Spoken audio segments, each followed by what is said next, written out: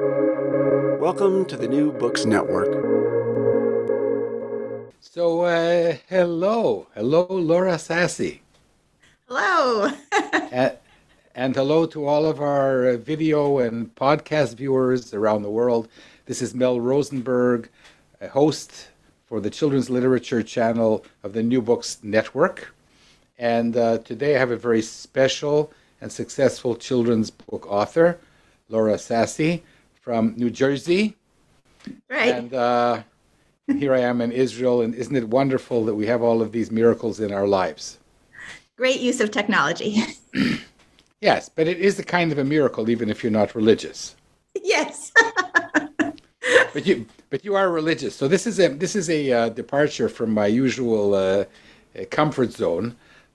You have two recent books, which might be called denominational books or religious books for young children. And I'm going to ask you to tell us about them Okay. because I feel like an alien reading these books and I have lots of questions. So let's start out with your really new book, Bunny Finds Easter. Okay. And and you have another new one called Little You, which I find more interesting. But start out with Bunny Finds Easter. Okay. All right. It just came out last week. It did. It's Just in time for Easter. That's right. So, and just the right size for an Easter basket. So this is just a very simple board book for littlest readers that just, I would say, has like a light faith touch on it. It's about Bunny, who is enjoying all the traditions of Easter, going on Easter egg hunts, decorating Easter eggs, but just wonders, what is Easter really about?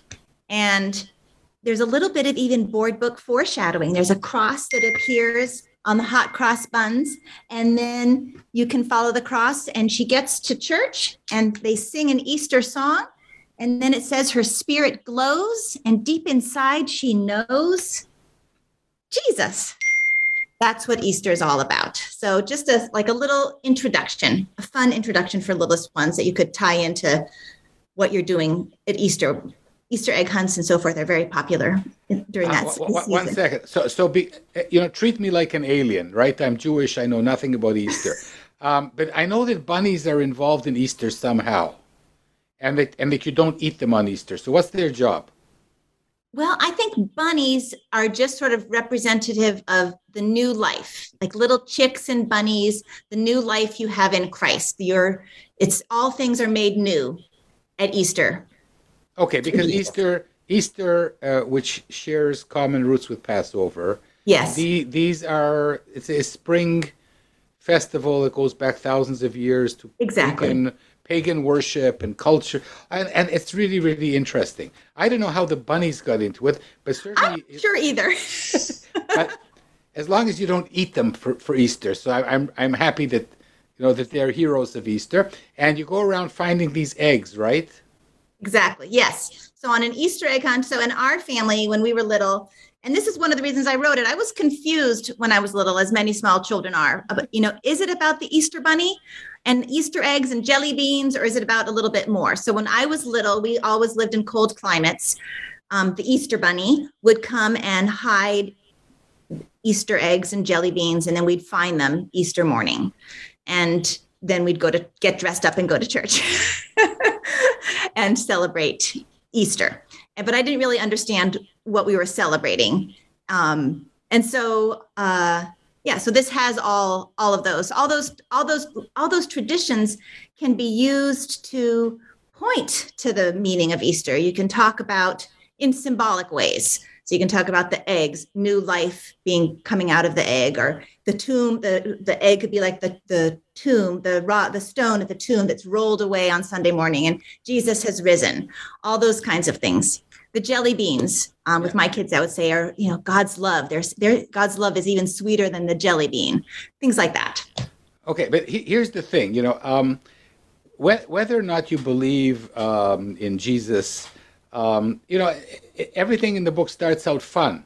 It's spring and there's goodies and chocolates and eggs, and then everybody's in church. The bunnies are in church, and the priest is a dog or a bear or somebody. Yeah.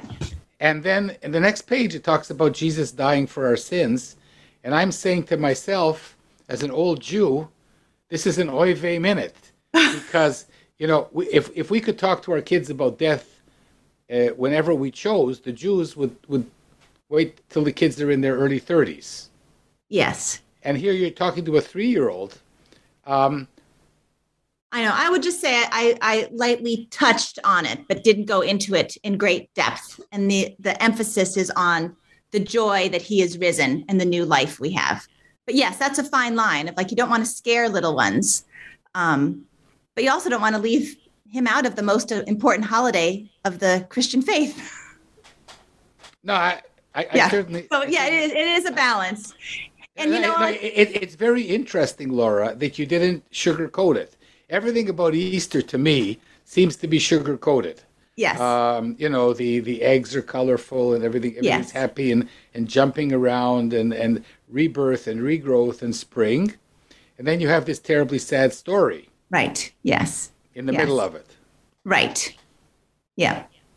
And, with each of my kids, when we talked about it, kids have different sensibilities at different ages. And I think you really have to know your child and respond to the questions they're asking. So like my son was always just asking really deep faith questions from the time he was little. But my daughter was much more Easter bunnies and jelly beans, not asking those kinds of questions. So I do think, like, you're right. I mean, I wouldn't wait till they were in their 30s, but definitely go, be ready to talk with your kids, but answer the questions they're asking. Okay. We will come back to that. It's okay. It's a very cute book until it gets into the until the theology part. So this is I guess it's a really good book for Christian parents, right? Who want to teach their children that Easter is more to them than just the eggs and the chocolate. Right. Yeah. And I'm not sure too many Jews are going to buy the book, though. No, probably not. Okay, let's have a look at the other one, which is slightly for an older age, I think. Yes. And I have lots of questions about this one. Oh, okay. All right. So Little You is a retelling of one of my favorite parables in the Bible, the parable of the lost sheep, where the shepherd notices that one sheep is missing and he leaves the flock to go and find the lost sheep. And everyone rejoices when the lost sheep is found. But I wanted to, it's a counting book, and it's told from the point of view of little you, which I always like to tell kids in visits is sort of like you. It sounds like you, and that you are loved just the way little you is loved. So it's a counting book inspired by my own kids who like to wander. So little you finds, she's exploring, she's counting spider webs and leaping frogs and all sorts of things. And then she wanders further and further away from the shepherd. Does have a scary moment when she's lost. And kids get scared. She's lost. It is kind of scary. But we talk about, what do you think the shepherd's going to leave her lost and behind? And then we see, no, there he is counting. Will he notice? And then I would say a favorite spread. Here he has found her. She's safe and snug, cradled in kind shepherd's hug. So that is, and this one really, it is religious because it's a retelling of a parable, but it's also like most of my books. So maybe Bunny Finds Easter is the exception. I would say they meet at the crossover, at the intersection of faith and mainstream. So you can read them, they're definitely, you can read them as a Christian book, but it's also a book about the shepherds in your life. And I'd say my other books all sort of have that universal quality. So it's more, I guess, maybe my faith a little bit touching on it, but also touching on universal feelings that people have and universal themes like comfort and love and kindness and so forth. So that's Little You. And this one came out last year with Beaming Books, which is an imprint of, it's a Lutheran imprint. And they do a wide variety of books, some like this that are more faith-based, and others that are social justice, other themes, like and child health, mental health, like just good stories. Anyway. Yeah. So I don't know this story. So is it a New Testament story? It is. Yep. So it's a story that Jesus told in the New Testament, but it kind of harkens back to Psalm 23. Mm-hmm. The Lord is my shepherd. And certainly, the parables, it was a parable that Jesus told. So drawing upon there were sheep and shepherds and things that were common in that landscape and time. And yes, it's about though the little lamb wanders, he is found and taken back again and saved. Oh, so okay. That's the message. Yeah. So I feel like an alien, but thank you very much for explaining these things. Yes. So the 12 stars, what do they represent? Well, in the Old Testament, the 12 stars would represent the 12 tribes. I just thought it was a nice whole number. I counted up to 12. Uh-huh. I don't think the stars aren't in the parable. Where are they? Mm-hmm. They don't really represent anything. That's a good, interesting question. They don't represent anything specifically, but they are sort of in keeping with numbers in the Bible, and 12 is a very important number. We had the 12 tribes, right? And then you had the 12 disciples. But I was just thinking 12. There really wasn't. I mean, I could pretend there was something deeper with it when I chose 12. But the story I wanted it to, 10 just wasn't quite enough to get as lost as I wanted the little lamb to get. so Laura, here, in the Psalm, it's really all about God. Yes. And in this, and I haven't followed the New Testament lately, but in this parable, it's about God. But this naughty little ewe, yes, gets itself into trouble. Yes, it's a getting lost saga of this ewe that says, "Oh, well, I know I should go back to the flock, but here I have spiders, and over there I have guayavas or figs or something, and I'll be back soon," until she gets totally lost, and it's nighttime, and there's all kinds of menacing owls and bats. Crocodiles and stuff. Yes, yeah. No crocodiles. Bats. That's in my Jewish version. and so I was really intrigued by this because of the reader response. In other words, what are you teaching here in this story, if anything? I think I'm teaching, if God is our shepherd, and I believe God is our shepherd, he wants us back in the flock. He loves us, and he cares for us. And even if we wander, and even if, life's distractions take us away, he's always ready there to come and find us. But little you calls out to him. We need to call out to him. But yes, he wants to find us, and it's a story of redemption. Okay. So, because I think that Judaism and Christianity are really, really similar religions. I think so too. But there are points of difference here because, I would punish this ewe for getting lost, and the story is kind of it's okay to get lost because God is there, Jesus is there, the shepherd is there. You can misbehave, you can be a miscreant, and God will take care of you. I would say, though, that in the Christian faith, there is something called repentance, mm-hmm. where a contrite spirit, you need to come back, you're humbled by it. Yeah, I mean, you can also get devoured. Absolutely. By the wolves in the forest. That's right. There could be natural consequences, which with my own little ones, we always have talked about the natural consequences of things. If you wander off, you might really get lost. Yeah, so that's the point I'm trying to make. So right. This isn't really, I don't know if it's a point of difference. And I really did like this story. I don't know if I should say that as a Jewish person, but the one thing that bothers me is that, for example, in Judaism, we teach that God knows everything, mm-hmm. but still you can make your life choices. That's right. And really, it never made any sense to me, and it never will, but that's what we teach. That's right. That's what we But teach too. That's right. yeah, It's yeah, free will, free yeah, but choice. we tell the kids, if you get lost in the forest, right, then don't count on God, because he might not come. The Right. shepherd might not do the counting. Right.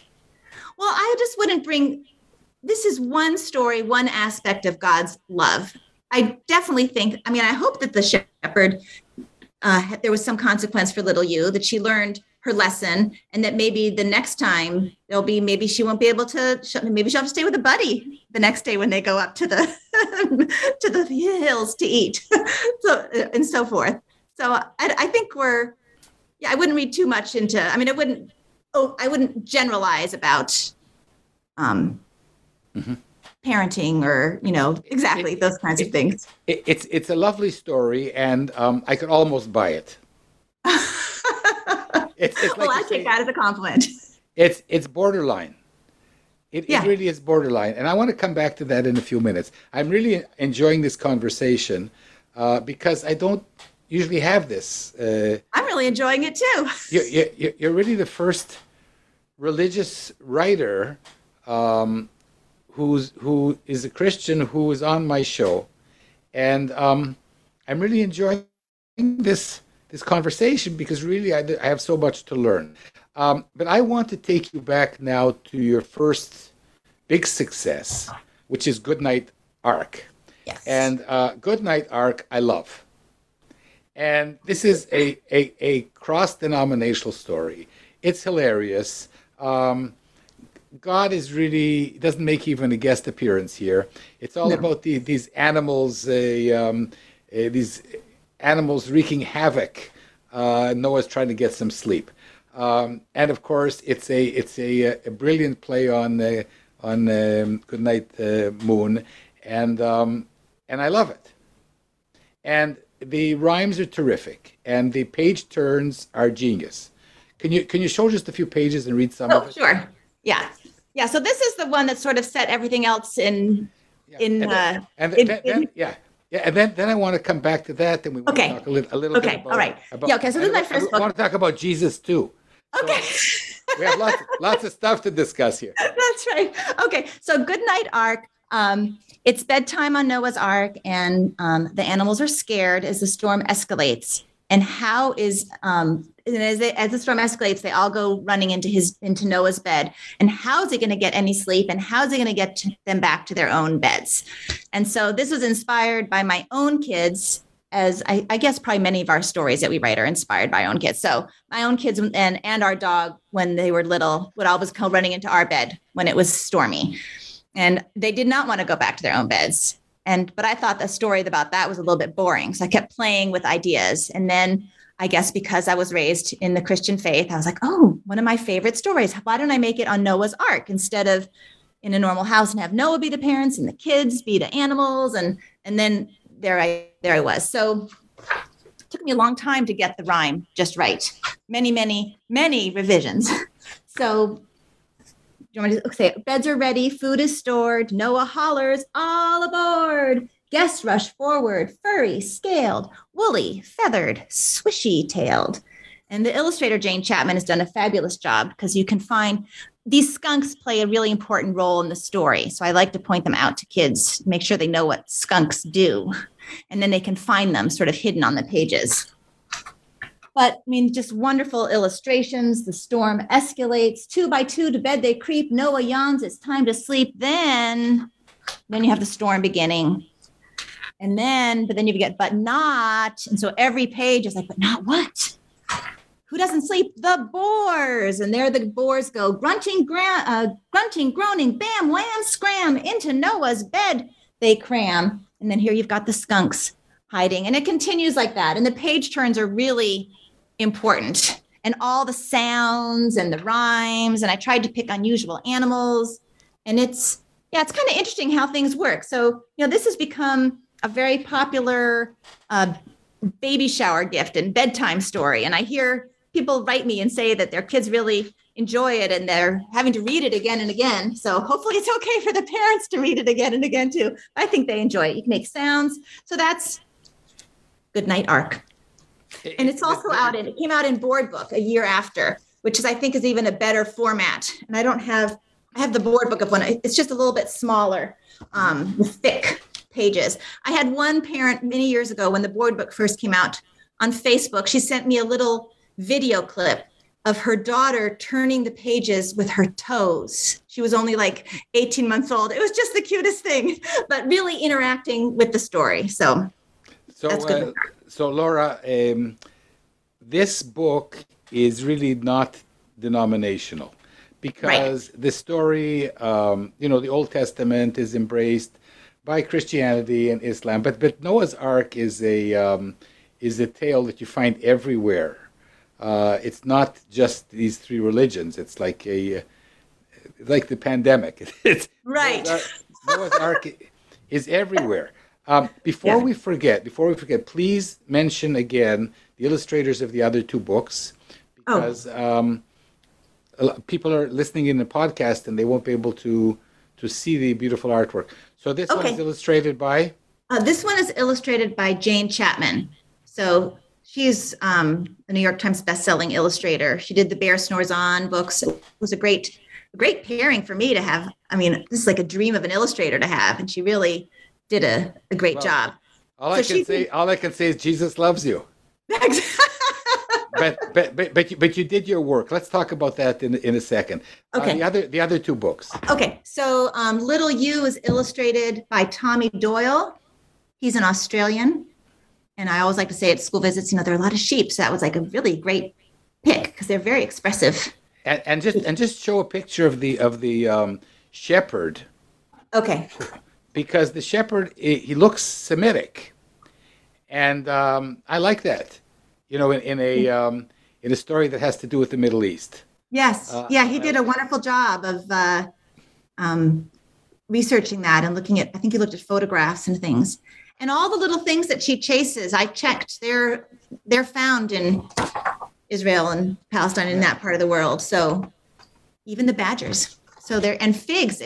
Figs are that I chose that snack on purpose. Yeah, I love figs.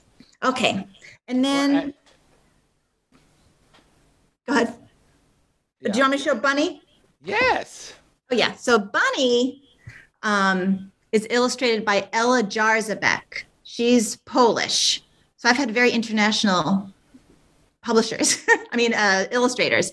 She's Polish. And she just did a wonderful job. I didn't see any of the illustrations till it was finished, but she added, and in a board book especially, so many details are in the illustrations. And she really did an amazing job. My niece, who's 13, spent a couple hours looking at it and noticed that the pattern in the curtain on this page matches the pattern she's painting on the egg. Just so many little details. So those are the illustrators for those. We certainly owe at least half of the credits to the illustrators of our stories. Absolutely. Yeah. So now, before we talk about your move to more religious books and Jesus, tell me about you. How did you become a writer? How did you have this astonishing 1 in a million success? Let's see. Well, I've always liked, I guess like many writers, I've always enjoyed writing. I started writing just for fun when I was little. My mom sent me, I have it upstairs. I did a retelling of Noah's Ark when I was 8 years old on steno pad, from an extra long steno pad.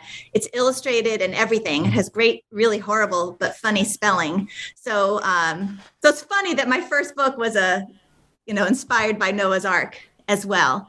I always enjoyed writing. I always enjoyed reading. My mom was an artist, so we were always doing creative things in our house. She always had her paints or crayons out. So I was drawing, but I'm not a great drawer, but I was always drawing and writing stories alongside her in a different room. And then I became a teacher. I went to college. I majored in history, but I became a teacher, and I taught elementary school in California and then here in New Jersey. And then when my son was born, I stepped away, and that's when I started writing more earnestly for the children's market with magazine pieces, poems, and so forth. So you started with magazines, which is a good idea. Yes. Most of us don't, but we should. So how did you get this notion into your head that you should submit to magazines? Well, the thing that's nice about submitting to magazines is that I think it's a little bit more, you have a little bit better chance of having something accepted. So you maybe get a little early success that keeps you going. And my early success was I wrote crafts for highlights. I really had a knack for those. So I would just write them. And then so I was having, oh yes, this is great. And then I've always loved rhyming. So then I started writing. I wrote poems and I sent them off. Those are a little bit harder to have accepted, but all the while kept growing and improving. I took a class in magazine writing through the Institute of Children's Literature, which was really great for me. I had a little baby at home and it gave me the structure to have assignments. And all the while I was also sending out things.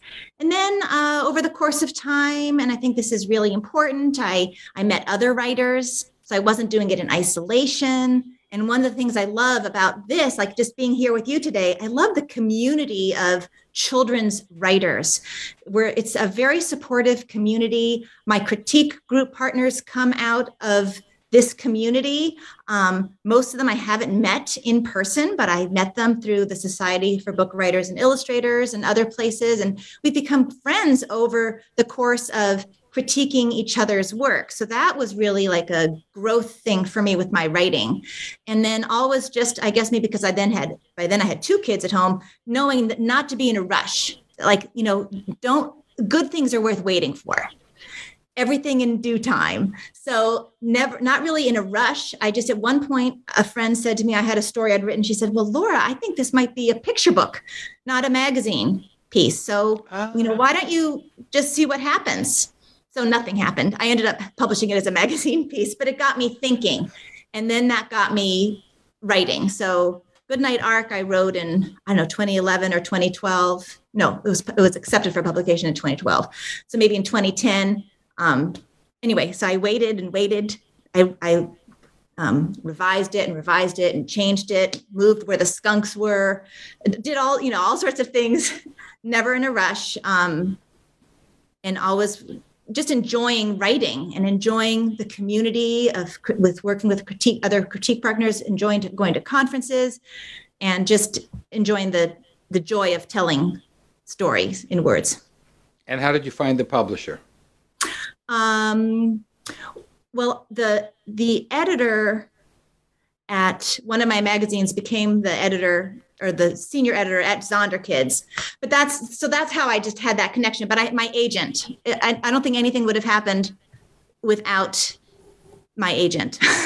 So this is a good time to give credit to your agent, who is? Yes. So I've had 3 agents. So my first agent, yes, she was, the agent really, that she opens up the door to getting your work seen. And that was really important for me in navigating. It's incredibly hard to find an agent, and you found 3. Yes. Conferences, persistence. So yeah, I met my first agent at a conference here in New Jersey. And then she left agenting and referred me to another agent in her agency. And then I was with her for 6 years or so. And now I have another agent at another agency, but they've all been wonderful and really wonderful in terms of the editorial comments that they have provided and suggestions, but also just knowing the market and knowing like when you get to the contracts, knowing what to look for and what to ask for and just the support along the way. So yes, I do think for me, having the agent was one of the things that made the difference. Okay, I did try submitting before having an agent, and it was like silence at the other end. You felt like you were sending something into the abyss and never heard again. It's not like that for everybody, but for me. You are. Yeah. It's like sending something, into the universe. Exactly. Where nobody's listening. Right. Except God. So let's. But you didn't mention the names of your agents. Do you want to mention any names? Oh, sure. Yeah. So Mary Cole was my first agent. She now has an editorial business. It's very successful. I think it's called Good Story Company or Good Book Company. Anyway, she's very successful. She was great. And then Laura Perkins at Andrea Brown, another wonderful agent. And then Charlotte Wenger is my new agent now. She's at Prospect. So, and these are terrific agents. But yes. I mean, people should realize that you are one of, I don't know, thousands of writers who are agented and who are publishing with traditional publishing houses, and yes. that is wonderful. Yes, and that's really a credit to you. Now we're getting to the Jesus moment. Okay, I would just say, okay, we can get to the Jesus moment, but my books do. Yes, they've treaded that way, but I think they always try to stay pretty close to that intersection. We can talk about that. Okay, go ahead. We're going to talk about that right now. Oh, good. So this is like what I call the God in the living room. Okay. So rather than the elephant. Yes. So you had this great success in 2014, I think, with Goodnight Ark, which is really, I would call it a non-denominational book. Yes. Anybody? Yeah, it was. We sent it out to both Christian and mainstream publishers. It had 3 offers, right? So it could have gone to It was just exactly. You'd have to be a miserable person not to love this book. Well, thank you. And there's nothing religious about it. No. So now this is begging the question. Why have you gone in this more Christian direction rather than opening up to a wider community? Well, I would say that I would disagree with that. I think that I have stayed in the wider community because while this says Jesus, that Easter is about Jesus, and this is a retelling, this one can also, I think, be read not in a religious sense. It can be read as a shepherd seeking a lamb. It's a story. And this, we haven't talked about this one, but after Goodnight Ark, Goodnight Manger came out. That's a Christmas story. But then this one is Diva Dolores and the Opera House Mouse. And this is just purely mainstream opera lovers unite and enjoy. It's a story of kindness and compassion and not judging someone by their small size. Dolores needs help making her debut, and little Fernando is offered to help, but she thinks she deserves bigger help. So that one is purely mainstream. And my goal, I would say, still is, I like being at the intersection. I like having some that are mainstream where I can go and, just there's different audiences, and I like that. And so, I would argue that my one... Laura, I know this book. Which one? This one? With the opera and the mouse. Oh. But it spoiled my argument, so I didn't bring it up. No, but your last 2 books, I would argue that they were very, very Christian. Right. But okay, go ahead. I'm sorry. Okay, and we're running out of time, and I want to get to Jesus. Okay. So I have this idea, and I want to thank you for being on this interview. I had a little bit of trepidation because it's really outside my comfort zone, and you've made me feel a very comfortable interviewer. So I'm so comfortable now. I'm going to ask you whether it's against the Christian religion to have children's books about Jesus as a child, because everything that I know about Jesus, this is as a Jew, is that he was born in Bethlehem, in the manger, and so on and so forth. And then fast forward, he's like an adult. Right. There are a couple of stories. There's a couple of moments in the New Testament. Well, maybe just one. Well, there's a couple, he's born, and then it's a couple of years when they go into Egypt and come back. But then there's a very famous story when he's at the temple, when he's 12, and he says he's in his father's house. And that's sort of the beginning. His parents are lost. He's lost, actually, to go back. They're walking back. Well, one thing, when Jesus says he's in his parents' house, I mean, we know who his mom is. Right. Well, he's then saying, I mean, it's blasphemous. He's saying he's in his father's house, God. Jesus is saying, right. Yes. So that's for Jews, that's an oy vey moment. Exactly. Yes, it was that day too. Yes, when he said that, it was shocking. Didn't do him any earthly good. Right. So it's like taking Joseph and upping the ante. Exactly. But then you're right, because then it's sort of silent until he starts his ministry when he was about 30. So your question is, are there stories about Jesus as a child that in picture books? I can't think of any right now, but there are a lot, of course, of Christmas stories. And actually, I've gotten some flack from some people because baby Jesus cries in this story. And I wanted him specifically to cry because babies cry. So. I'm gonna have to have you back on the show because you've written so many books. But well, thank you so much. No, Laura. So I want to suggest that you or somebody write a children's book about Jesus. If it's not blasphemous, it might be blasphemous. But what bugs me is that whether or not you embrace Jesus as the Son of God, mm-hmm. or maybe say that we're all sons of God, mm-hmm. He was Jewish. Yes. And I think, at least the Christians that I grew up with in Ottawa, were many of them, unfortunately, learned in schools that Jews killed Jesus and that we're bad people, and there was a lot of anti-Semitism in Ottawa when I was a young kid. And I kept thinking to myself, well, how can you be anti-Semitic and be Christian? Absolutely. I absolutely am with you on that. Yes. So we need a book about Jesus as a Jewish child. Yes, I think we do. Okay. So I've given you a kind of an assignment to bridge this chasm. Yeah. Can I say chasm? Is that a good word in English? Yes, that is a wonderful word in English. And I think that picture books are a wonderful way to build bridges. So yeah, that I would buy 10 copies of that book. Okay. Oh. Because that would bring everything together.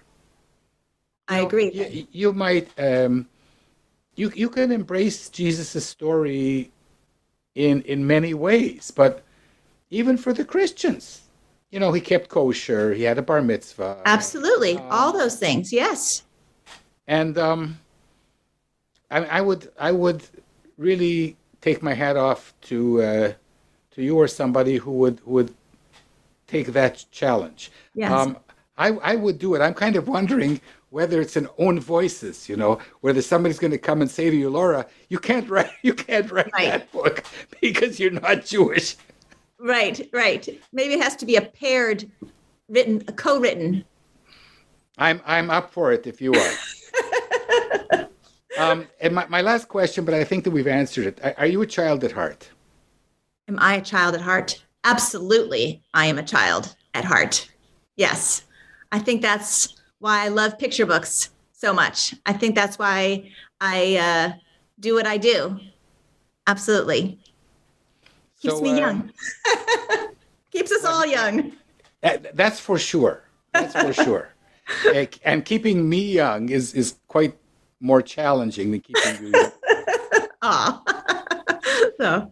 So it's been wonderful interviewing you. I'm so happy that you agreed. We did this. Yeah, and I'm proud of both of us. I am too. Such a great and unexpected interview, and you're super kind, as I hope that you would be. And I'm just going to say thanks on behalf of the New Books Network. Okay. And this has been a wonderful interview with Laura Sassi on her wonderful writing career, exceptional writing career, and can't wait for what's to come. All right. Well, thank you so much. This has really been, because this has just been a wonderful bridge building, comfort zone raising, opening experience. So thank you so much. Thank you, everybody. Thank you, Laura. All right. Bye-bye. Thank Bye-bye. you very much. Bye. Yeah.